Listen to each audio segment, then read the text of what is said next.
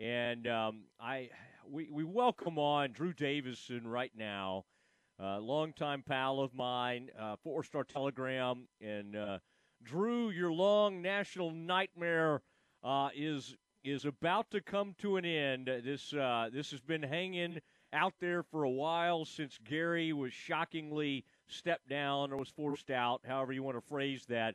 And tonight, you will be attending the big announcement at Amon Carter Stadium for Sonny Dykes. I mean, we've known it's coming, but it's still, as I say it, Drew, it still almost seems shocking that we're here. I bet you're happy we're about here.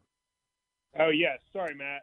Oh, that's okay. No, I was just saying, yes, as you know, being in the business, coaching searches can drag on and be quite a bit of work, so to speak, and refreshing Twitter every 30 seconds isn't too fun. But, no, I mean, Sonny Dykes has kind of been the favorite since Gary Patterson was let go. I think TCU probably felt a little pressure to make that decision during the season, especially after Texas Tech fired Matt Wells. So, but yeah, it is what it is. TCU's kind of trying to have this grand entrance tonight where Sonny, I think, will probably just wave to the crowd, maybe give them a go frogs or whatnot. And then tomorrow will be kind of the formal sit-down press conference where he answers questions about taking over the program.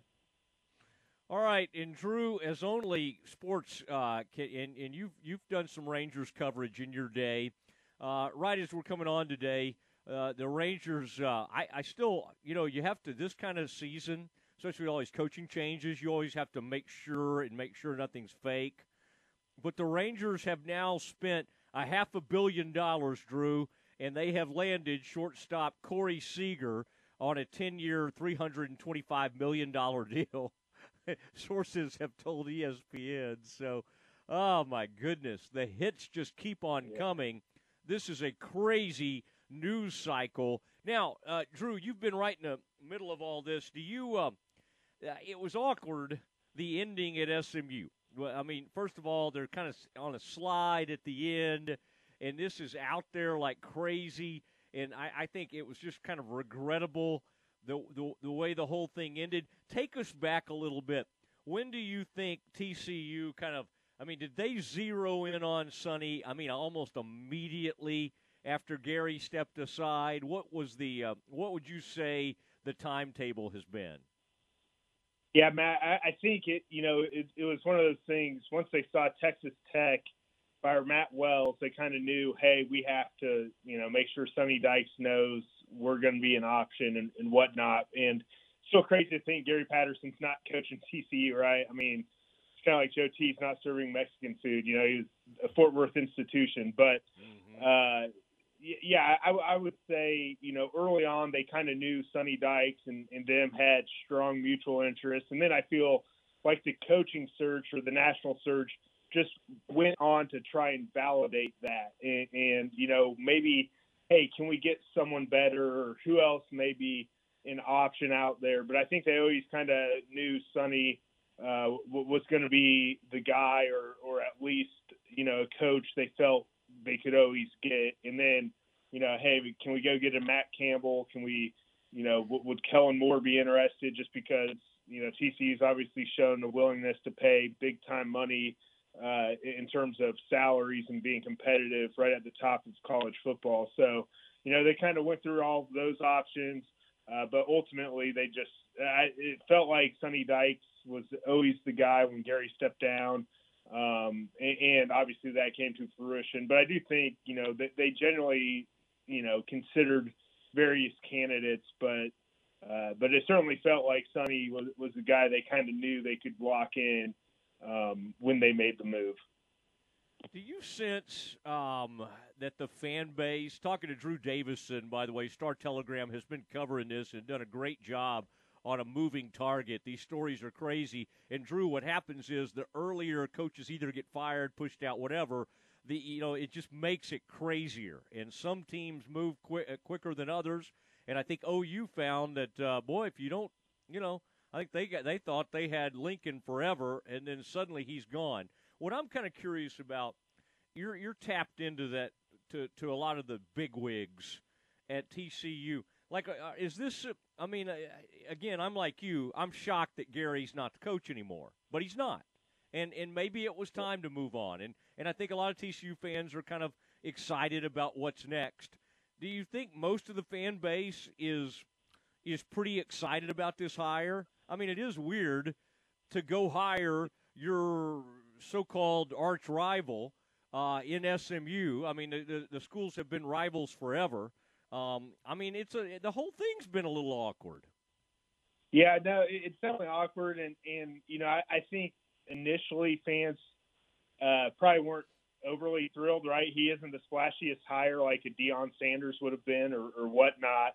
But I think people felt it was a safe hire. But I think, you know, kind of since they've announced it, and in recent days, of course, the fan bases are going to get eventually on board with the new guy because, you know, obviously they hope he's successful and wins games. And I think, you know, the reaction just from the SMU fan base and how, you know, some of them have handled, you know, losing their coach to TCU, I think excited more TCU fans. And then on top of that, just some of these guys they're bringing in on staff, and Sonny's hiring, you know, a guy like Rashad Samples coming with him, Brian Carrington coming from USC, or is expected to, who's kind of known as a recruiting ace.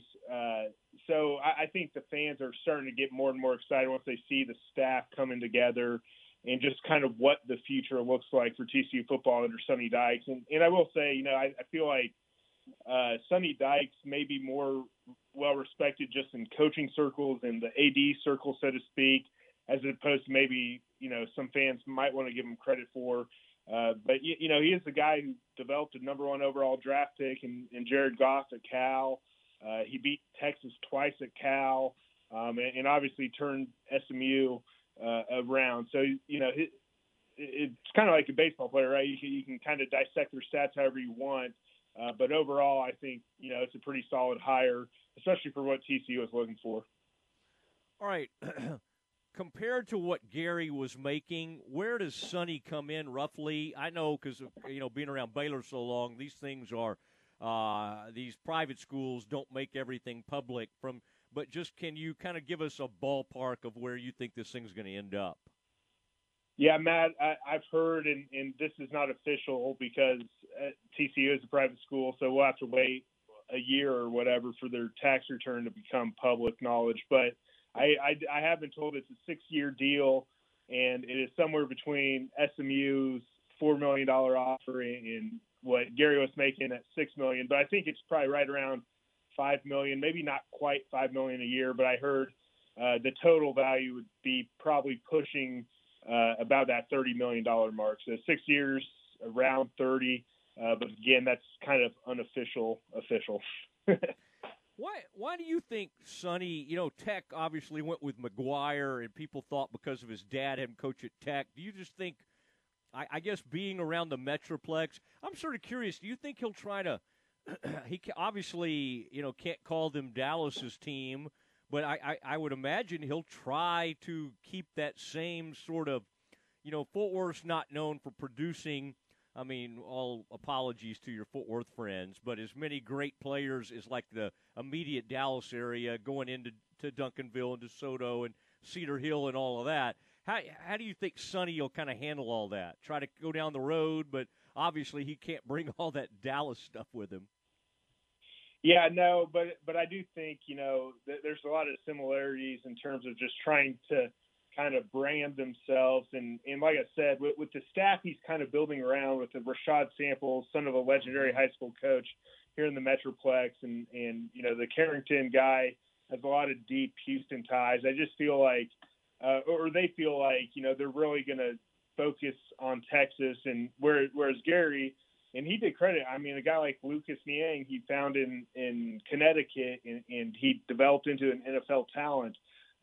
So he did have some success with out-of-state recruits, but, you know, I think the last year or two, over half of TCU's recruits have come from out of the state. So I think TCU wants to really kind of reestablish its recruiting roots in the state and things like that. And Sonny's shown an ability to do that at SMU. And I think, some of these guys he's bringing on kind of double down on that mindset. So I do feel like they're going to be going after a lot of DFW kids. And, furthermore, I do, TCU has tried to kind of become Fort Worth's team. And obviously to a varying degree, they've had success, but they really kind of want, especially with all these people moving into the Metroplex, they feel like, hey, let's just try and convert, some of these people to come out to games to get behind the local team, so to speak. All right, Drew Davison, we appreciate it. One last thing. What about our friend Gary Patterson? Is he going to live the life of a full-time singer-songwriter, or do you see him coaching somewhere next season?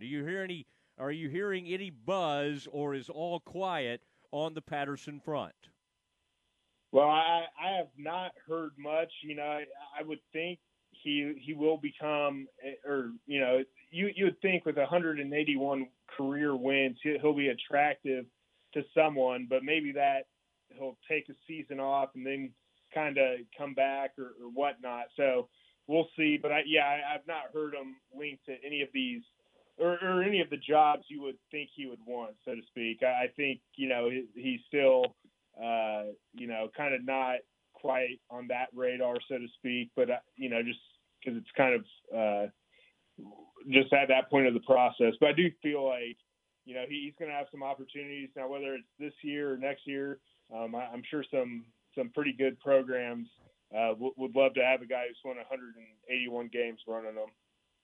So you're saying he's going to take a step back? Don't put words in my mouth, Matt. All right. Come on. I had to get a little joke in there. It's a good song. It's a good song, as well as Game On. I hope they play Game On tonight as Sonny takes the field there at Amon Carter. Drew, thank you, and great job on all this, okay? I've been monitoring all your activities, and I have told the Star-Telegram that a bump is in order. Okay, well, I hope they're listening to this and follow through. Yes, they always do. There he goes, Drew Davison, beat writer, covers the TCU Horned Frogs for the Fort Worth Star-Telegram.